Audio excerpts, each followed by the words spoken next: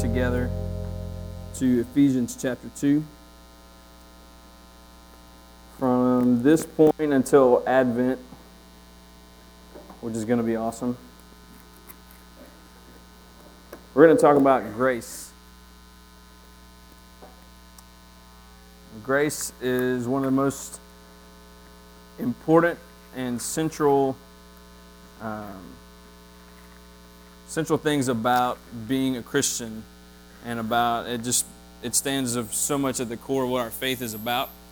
And it is incredibly important that we have a real understanding of what it is, and that we make no assumptions. And so that's why we're going to take a couple weeks and we're going to talk about that. And if I could, let me ask for the attention of all the church kids. If you're a church kid, if you're not a church kid, great. If you are a church kid, great. Both great. But if you are a church kid, let me ask you to not check out because you've heard the word grace since you were born, okay? And I only ask you to do that because I have that very same tendency. It's like when Christmas rolls around, when Easter rolls around, when John 3:16 is the scripture we're going to talk about, those kind of things. You kind of put on that, like, I know what this is all about, whatever. And so I'm going to ask, as one of the church kids who grew up in church and Sunday school and was like overly involved, let's all of us not do that, okay? Because I believe that John 3:16 should never get old, should continue to become more and more meaningful to us, and the depths that God wants to take us in understanding what that verse is about, or the hymn Amazing Grace. Those things we should never ever tap out when it comes to that stuff. So when it comes to the church kids, let's go for it a little bit if we can. If you ask, especially you ask around a little bit about how would you define grace, there are a lot of different ways to define it, a lot of lengthy explanations, lots of books written about it, lots of ways to do this. And so I started a couple weeks ago, like I knew that this was what was going to come next, and was really trying to figure out, like, where do you start? I mean, you could spend years of Sunday nights going through and talking just about grace. And so let me just go ahead and say this now, this will not be the best sermon on grace you've ever heard. So just take the bar, and not that it was very high to begin with. Let's say it was this high. Let's just knock it down a little bit and whatever. It's not going to be the best one you've ever heard. But I believe it's the one for us tonight. Okay? So, if you were to ask people what does grace mean, a lot of their answers have been boiled down to these two words that really pretty much hit the nail on the head, and that would be unmerited favor. Unmerited favor. That's what a lot of people will say, especially people who've been around the church a little bit. And so what I want us to do is I want us to acknowledge that is a great summary of grace. And let's look at those two words as like each of them is like an iceberg of truth. There's the part that sticks out of the water is the word unmerited, but there's so much truth beneath it that we need to understand so that whenever we say unmerited favor, we're really thinking about all the truth that lies beneath it. We're just trying to be concise, all right? So we're going to start with the second word, which would be favor, and that is a word that for some people brings up a lot of red flags because the prosperity gospel preachers have abused the word favor tremendously. And so favor is not, you tithe, you get a Cadillac. Okay. And I don't think, probably not many of us here are on board with that. But just so you know, that is absolutely wrong. And if I ever say that, then, well, the elders know what to do. Just tell them. That is not what favor is about. Favor, if you take what favor is with us relationally, it's basically saying I like that guy. That's what favor is. I like you. But with God, it is that plus. It's God looking at me. And I'm going to talk about me a lot tonight, but that's not me trying to be self-centered. It's just me trying to be consistent and whatever. So when I reference me a lot, it's not all about me, okay? Well, I know it's not about me. I know I act like it is a lot of times, but I'm working on it. When God looks at me, favor toward me is God saying, I like this guy, and I'm going to act in his life to do things that he cannot do for himself. That's the favor of God. When you look, when you study grace, grace is a New Testament word. The Old Testament word is favor. And all throughout the Old Testament, it's talking about the favor of God and they're asking God to turn his face toward them, to find favor in his eyes. It is a very Jewish concept that favor is shown from one person to another in the countenance, in the expression on your face, in eye contact. And so to them, like if you're happy, they want to see you smile, and they want you to look them in the eye. And when you talk to them, and so that's what they're wanting from God, is they're saying, God, we want to sense your smile to us. That's what we want. We want your favor. We want your eyes to turn on us and your countenance to express favor to us. We want to know that you like us. And so unmerited favor is the fact that, in a nutshell, we don't deserve the fact that God looks at your life and says, I like you, and I'm going to act in your life to do things that you can't do on your own. That's what favor is. Okay? So, and that's my summation. There it was, 2 minutes on favor. Now let's get into unmerited, because that's the meat for tonight, all right? In Ephesians 2, we have it's just such a concise and direct and in-your-face teaching on salvation is what it is. And so what I want to do is I want us to kind of look at, I have 6 points, which is convenient. If you're a note taker, this is your night. I have 6 points about unmerited that we see in these verses. And there are a lot more points out there than this, and there are a lot more points within this text, but I feel like these are the 6 for us to keep in mind. So the favor part is God saying, I like you, and I'm going to act in a way to do things in your life that you cannot do on your own. Well, let's look at the unmerited part of that. I just want to read the first 10 verses together so you can kind of get a sense of the feel of this text. Starting in verse 1, it says, And you were dead in the trespasses and sins in which you once walked, following the course of this world, following the prince of the power of the air, the spirit that is now at work in the sons of disobedience, among whom we all once lived in the passions of our flesh, carrying out the desires of the body and the mind, and were by nature children of wrath, like the rest of mankind. I'm really glad it doesn't stop there. You know, sometimes there's just you get to roll and you're like, man, it's kind of dark. But then every now and then there's this really great transition that'll often read something like this. But God, being rich in mercy because of the great love with which he loved us, even when we were dead in our trespasses, made us alive together with Christ. By grace you've been saved, and raised us up with him, and seated us with him in the heavenly places in Christ Jesus, so that in the coming ages he might show the immeasurable riches of his grace and kindness toward us in Christ Jesus.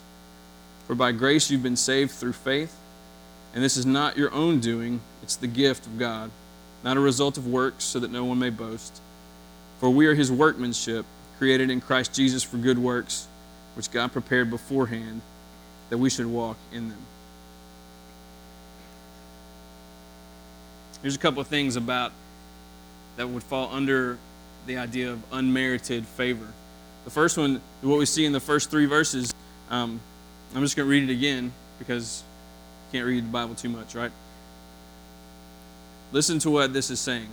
And you were dead in the trespasses and sins in which you once walked, following the course of this world, following the prince of the power of the air, the spirit that is now at work in the sons of disobedience, among whom we all once lived in the passions of our flesh, carrying out the desires of the body and the mind.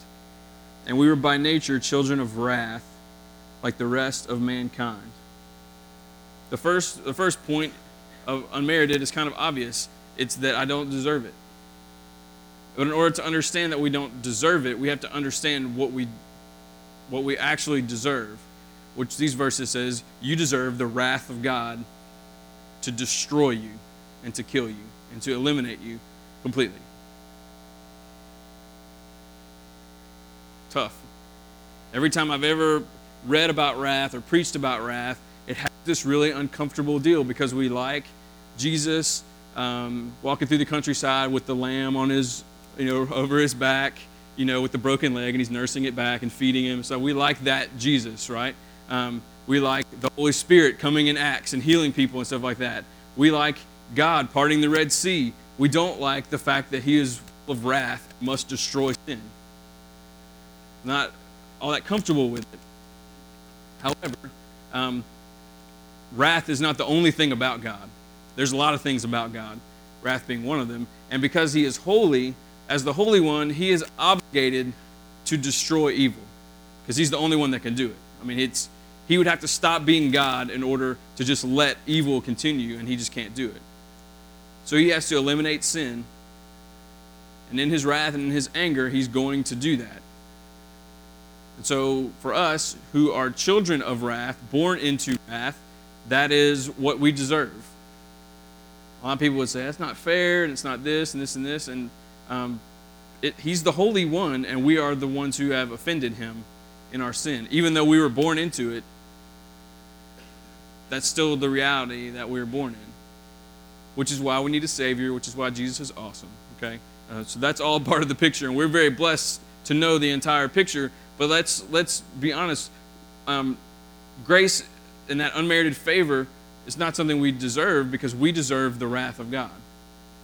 So when God looks at you and says, I like you and I'm going to act in a way that accomplishes things you can't do on your own, it is not because you have deserved it. And it's kind of countercultural because we kind of feel like we deserve everything, especially in America. That's so much of in all these debates about, healthcare and education and all these things that are going on. A lot of times you hear people say, this is the United States of America. And I mean, we deserve healthcare. We deserve education. We deserve all this stuff. And I'm not making statements about any of those things politically. What I'm saying is when it comes to God, sometimes we kind of have that same mindset of I was created in his image, I'm the apple of his eye, I'm the center of the universe, kind of. And so I kind of deserve it. But you don't. God's saying, I like you. It's really God saying in these verses, I'm going to destroy you. That's when God being a warrior is kind of a scary thing instead of a great thing. So that's the first thing, is that I don't deserve it. And it's interesting, we've been talking about God being a warrior and stuff, and last week I referenced the Star Wars deal when Han Solo and Chewbacca, because don't leave out Chewbacca, and Luke Skywalker, and they go into the thing where Princess Leia is being held captive, and they go in, and he says, I'm Luke Skywalker, I'm here to rescue you. And she is a princess, right? So that makes her deserving because she is royalty. And so in this sense, this is not like a warrior rescue story. Jesus doesn't come in and say, I'm Jesus Christ the warrior. I'm here to rescue you from sin and oppression and blindness and all these things because you deserve it. He's saying, I'm Jesus Christ the warrior, and I'm here to rescue you because I am gracious. And even though you don't deserve anything but annihilation, I'm going to give you life. That's awesome. Look at the next two verses. Look at 4 and 5. It says, but God, being rich in mercy, because of the great love with which he loved us, even when we were dead in our trespasses, made us alive together with Christ. By grace you have been saved. The second point in this is that it is not owed to me. There is no obligation on God's end. At no point when God created the world, Adam and Eve sinned and separated us from him, there's no point where God was necessarily obligated to do something about it. He's not indebted to me for anything. These verses say that he's the one that's rich in mercy, and I'm the dead one. I'm the dead one. I'm the dead one that he loves because he is rich in mercy. But it's not because I owe him anything. He's not, it's not because I'm sorry. It's not because he's obligated or indebted to me for anything. That might seem kind of strange, especially in a society that is very much about scorekeeping. You know, you've done this for me, so I'll do this for you. You cut my grass, so I'll cut your grass. You bought me coffee, so I'll buy you coffee. But that's not what this is about. God's not indebted to us, which may seem a little bit obvious. But when it comes to unmerited, we have to keep that in mind. It's very important that we understand that there's no obligation on his end. And that'll maybe make sense as we look at all these points together. Look at 6 and 7. You're saying we've been made alive together with Christ. Verse 6 says, and raised us up with him and seated us with him in the heavenly places in Christ Jesus, so that in the coming ages he might show the immeasurable riches of his grace and kindness toward us in Christ Jesus. This third point is that that favor is not because he needs me. It says that it's the immeasurable riches. He doesn't need anything from us. Sometimes you hear people say that. Well, God needs me to go and serve as a missionary, or God needs me to do this, or God needs this, and that's not true. And that may not be what everybody means when they say that. But God is completely self-sufficient. There's no deficiency in him that he needs us to somehow do some kind of work and then we can somehow fix that.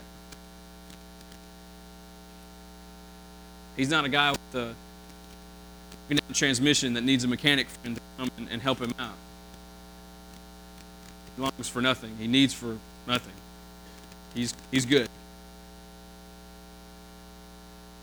You look at those verses again.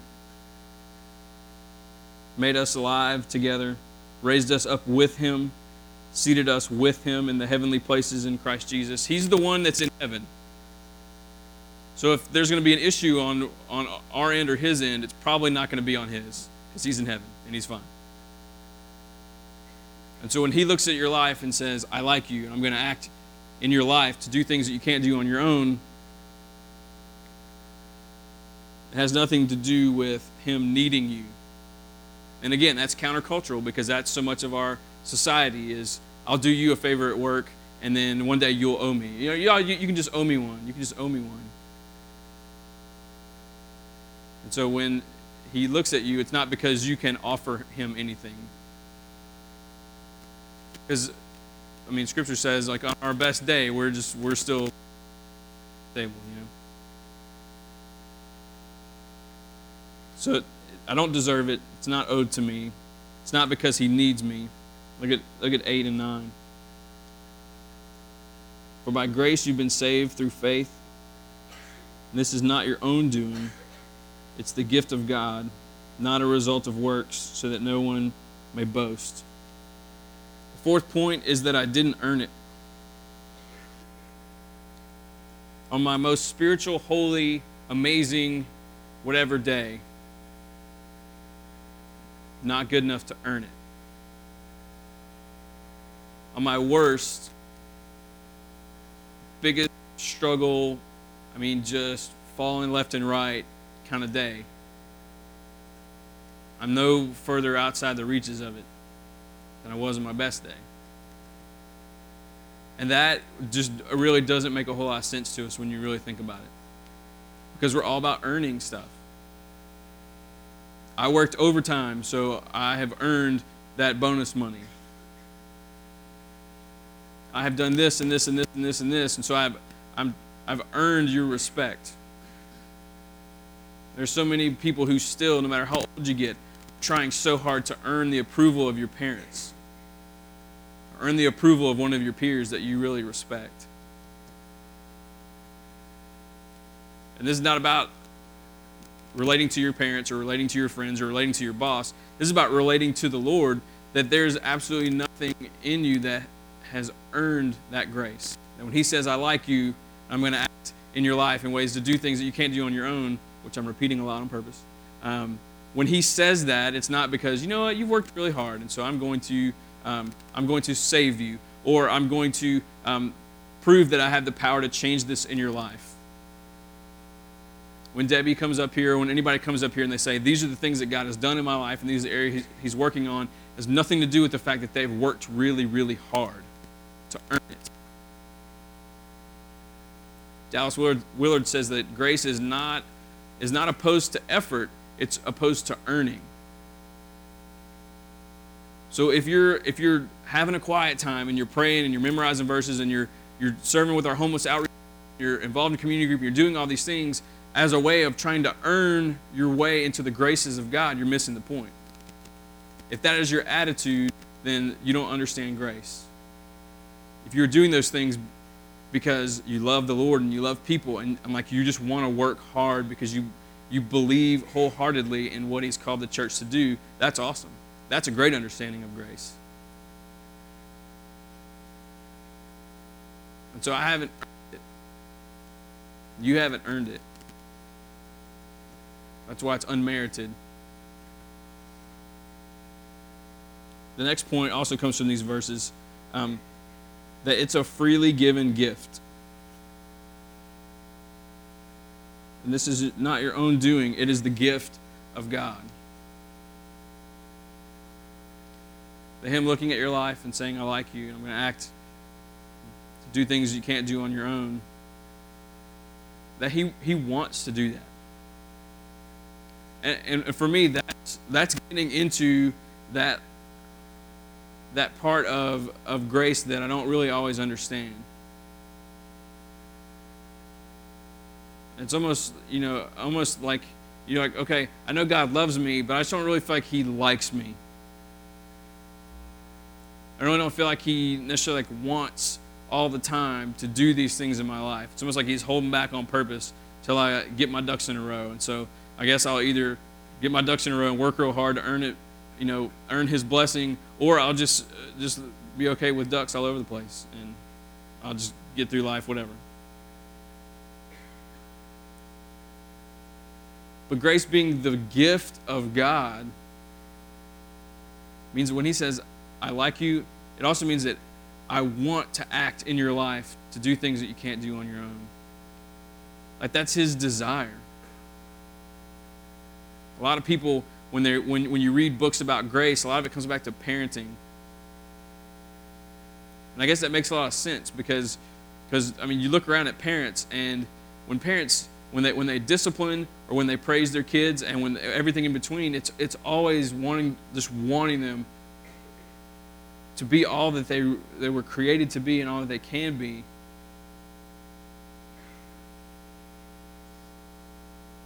And so parents, they want to do that.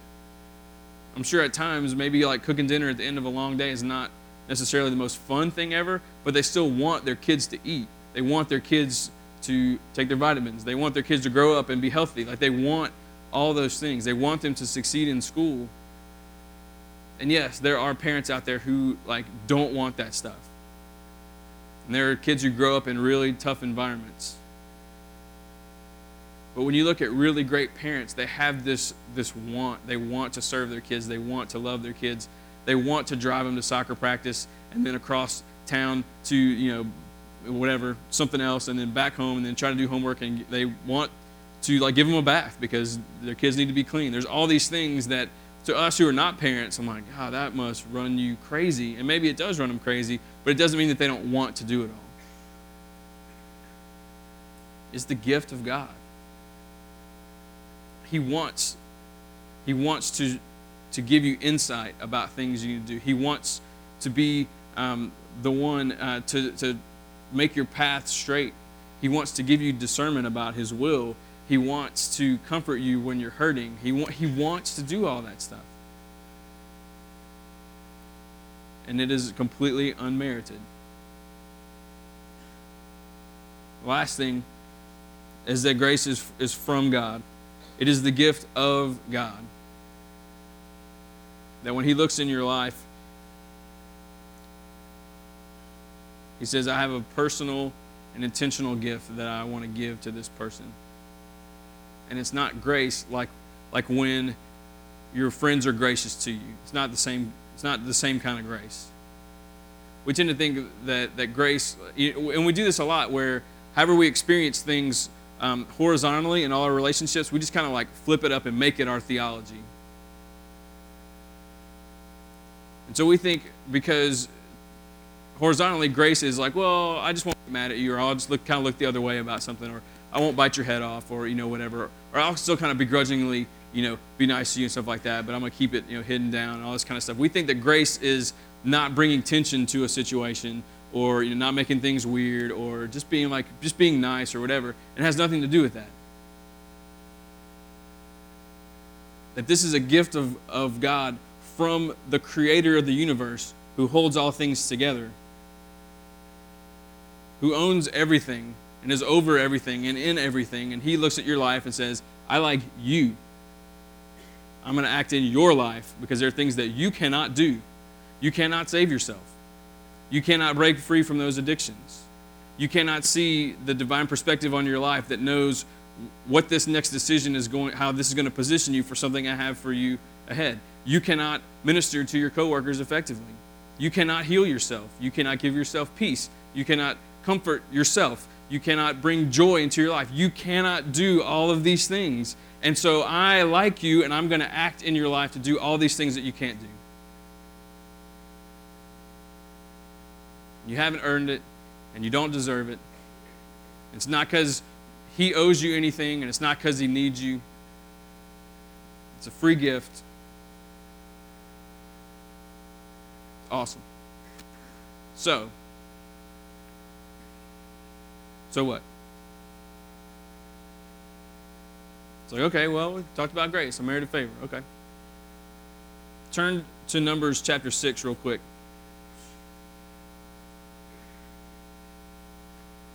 Might seem like an odd place to go.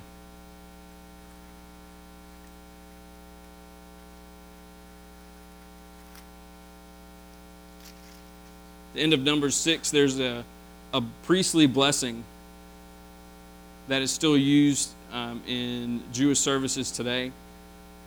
And the priest would, I don't have time to get into it, but it's pretty awesome when you read the description of what goes on. And maybe I'll get into it later on another Sunday.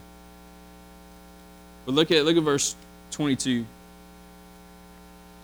says, the Lord spoke to Moses, saying, speak to Aaron and his sons, saying, thus you shall bless the people of Israel. You shall say to them, the Lord bless you and keep you. The Lord make his face to shine upon you and be gracious to you. The Lord lift up his countenance upon you and give you peace. So shall they put my name upon the people of Israel, and I will bless them. So shall they put my name upon the people of Israel, and I will bless them. Every time that they would come together, at the end, the priest would say this blessing, this prayer. And that's what it is. It's a prayer to a sovereign God. It's not a magic, formula or anything like that. It was this prayer that from the priest who was supposed to redirect them to God, he was telling them, you are the people of God. It says every time they blessed them, it was like putting God's name on them, and he was going to bless them. So they would stand up, and the priest would say this prayer, and it was like, boom, like here's a reminder, you are the people of God. He's going to take care of you. And the prayer is that they will be blessed in these ways. The Lord bless you, verse 24, the Lord bless you and keep you. The Lord make his face to shine upon you and be gracious. Remember what I said earlier about the countenance. Like may the face of God and the countenance of God shine upon you. I mean, like sunlight. Like when you're somewhere and like for some reason like a light comes on you, you're like this. Like that the graciousness of God would just shower over you like that and get your attention. So that you would know how valuable you are, that you would know that you are his, that you would know that you're favored, even though you don't deserve it and you can't earn it. And on your best day, all that stuff, everything that we just said, that you would know that that is how God looks at you, that he says, I like you, you are mine. And I'm going to take you. And all these things in your life that you cannot do it on your own, and I'm the only one who can do it, I'm going to do it. So don't get hung up on the fact that that you have bad days and you struggle all the time and life is hard and you fall short and you really make these commitments and you're very sincere and then you have a bad day. Don't worry about all that. That favor is coming your way, good day or bad day. It doesn't mean you just give up and you stop having that effort, but you don't have that attitude. The Lord bless you and keep you. The Lord make his face to shine upon you and be gracious to you. The Lord lift up his countenance upon you and give you peace. When the grace and the presence of God is being showered down on you, and you have that realization moment of what unmerited favor is about, and like the song that we sing sometimes, Majesty, it says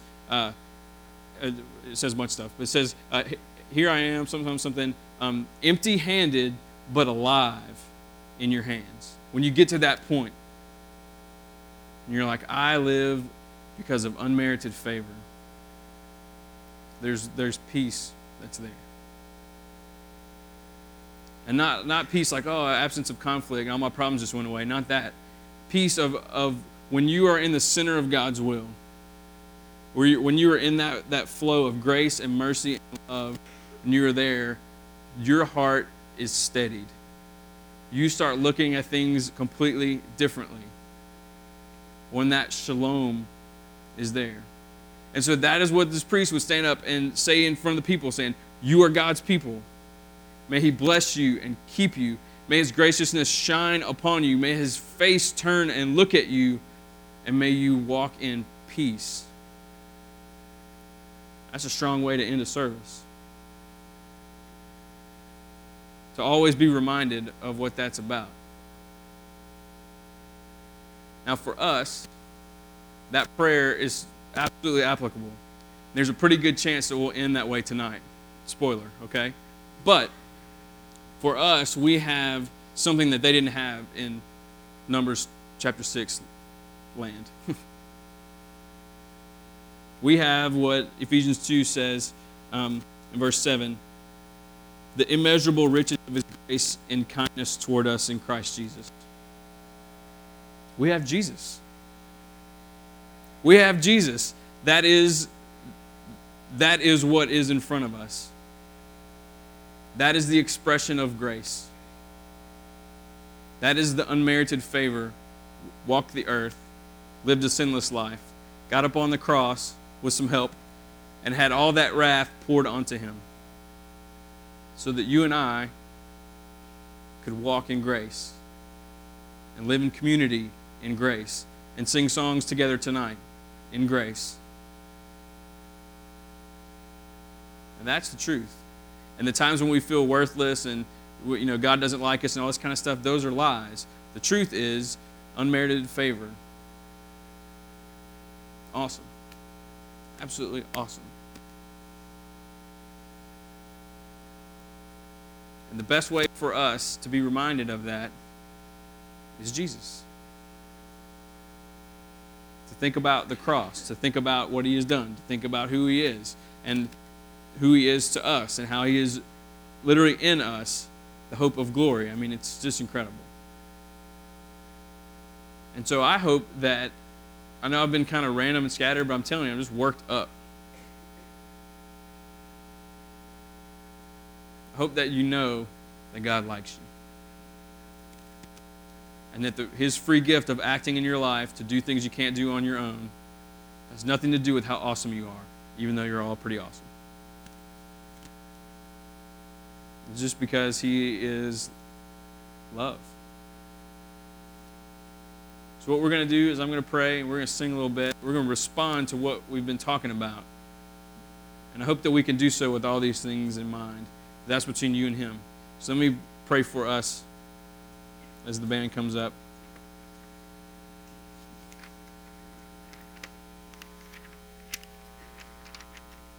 God, you are like no other, and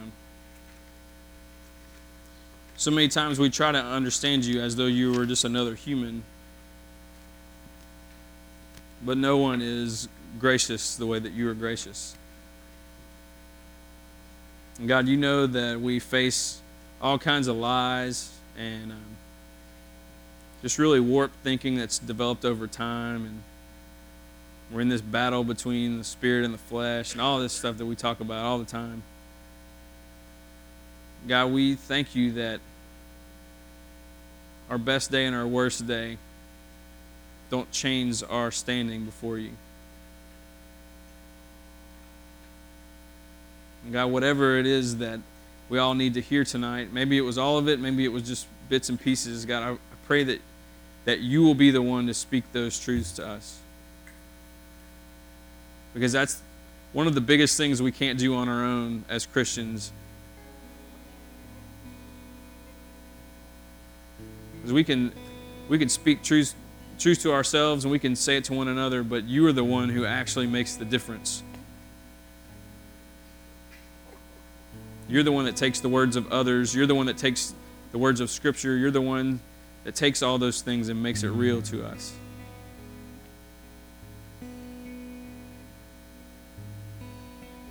We believe that you've been doing that the whole time we've been here tonight.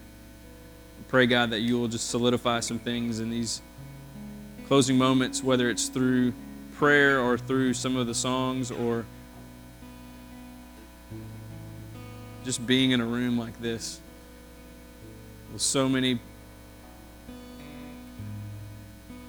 people who are just evidences of your grace at work among us. These moments are yours, Father.